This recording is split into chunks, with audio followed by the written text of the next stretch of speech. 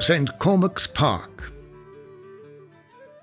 In the decades following the Great Famine of the 1840s, a number of factors contributed to the serious decline of the milling industry in Ireland.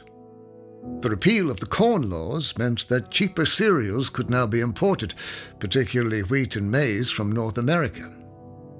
This imported grain could now be milled by highly efficient steam-powered roller mills in ports such as Dublin, Waterford, Cork and Limerick, and easily distributed throughout the country on the rapidly expanding rail network.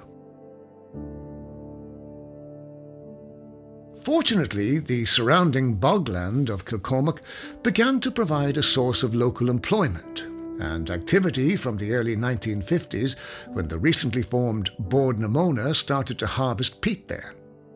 Bord na Móna mechanised peat harvesting in the middle of the 20th century, and at its peak, Boora supplied over 1 million tonnes of peat every year, helping power Ireland's industries and homes. The promise of employment drew workers and their families from all over the region, and soon additional housing was required for the new employees. One of the most esteemed town planners of the time, Frank Gibney, was employed by Bord na Móna to design a new housing estate which was named Páirc Naomh Cormac, or Saint Cormac's Park.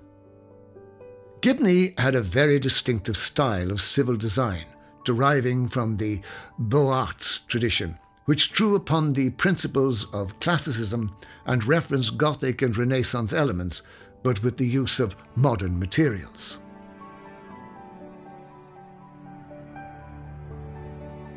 Gibney developed a number of these housing estates around the Midlands for Bord na Móna employees.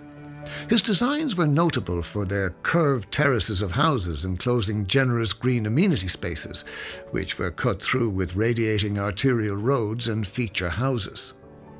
104 units were built on 3 acres to the south of Kilcormac, all of which included modern conveniences not yet available in local authority housing, such as turf-fired boiler cookers, hot running water, indoor toilets and baths, and a fuel store.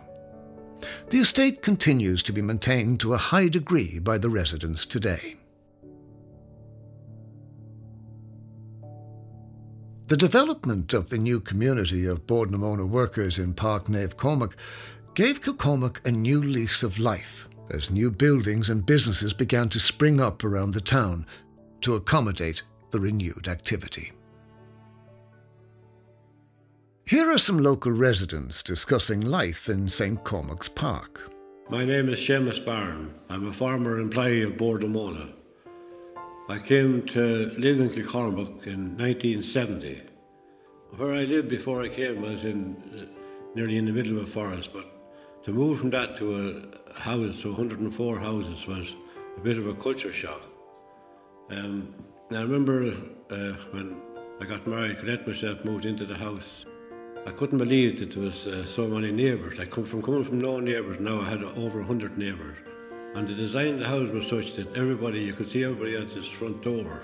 It was a fantastic development, with the big green areas. But it gave you a sense of community straight away. It wasn't just the Frank Gibney that designed them. He didn't design the housing estate, he designed a new community. And you got that sense of straight away that you were unique. You were something. There was something happening here that you didn't realise. It was actually a new community being rebuilt. My name is Sean Craven. I've lived most of my life in Kilcormac. Around that time, Bord na Móna were beginning to develop the Saint Cormac's Park of 104 houses. My parents could see the opportunity of a business, and on the morning I was born, or the day I was born, my parents opened a shop, a grocery shop, right beside St. Cormac's Park. Now, it wasn't, from a business point of view, it wasn't anything new. My father already had a butcher's shop in town.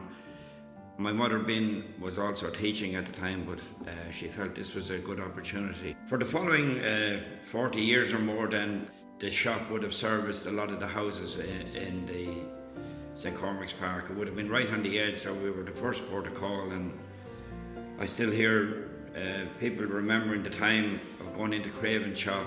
Hopefully I'd be able to carry that on here and make sure that our community survives into the future, whatever. So.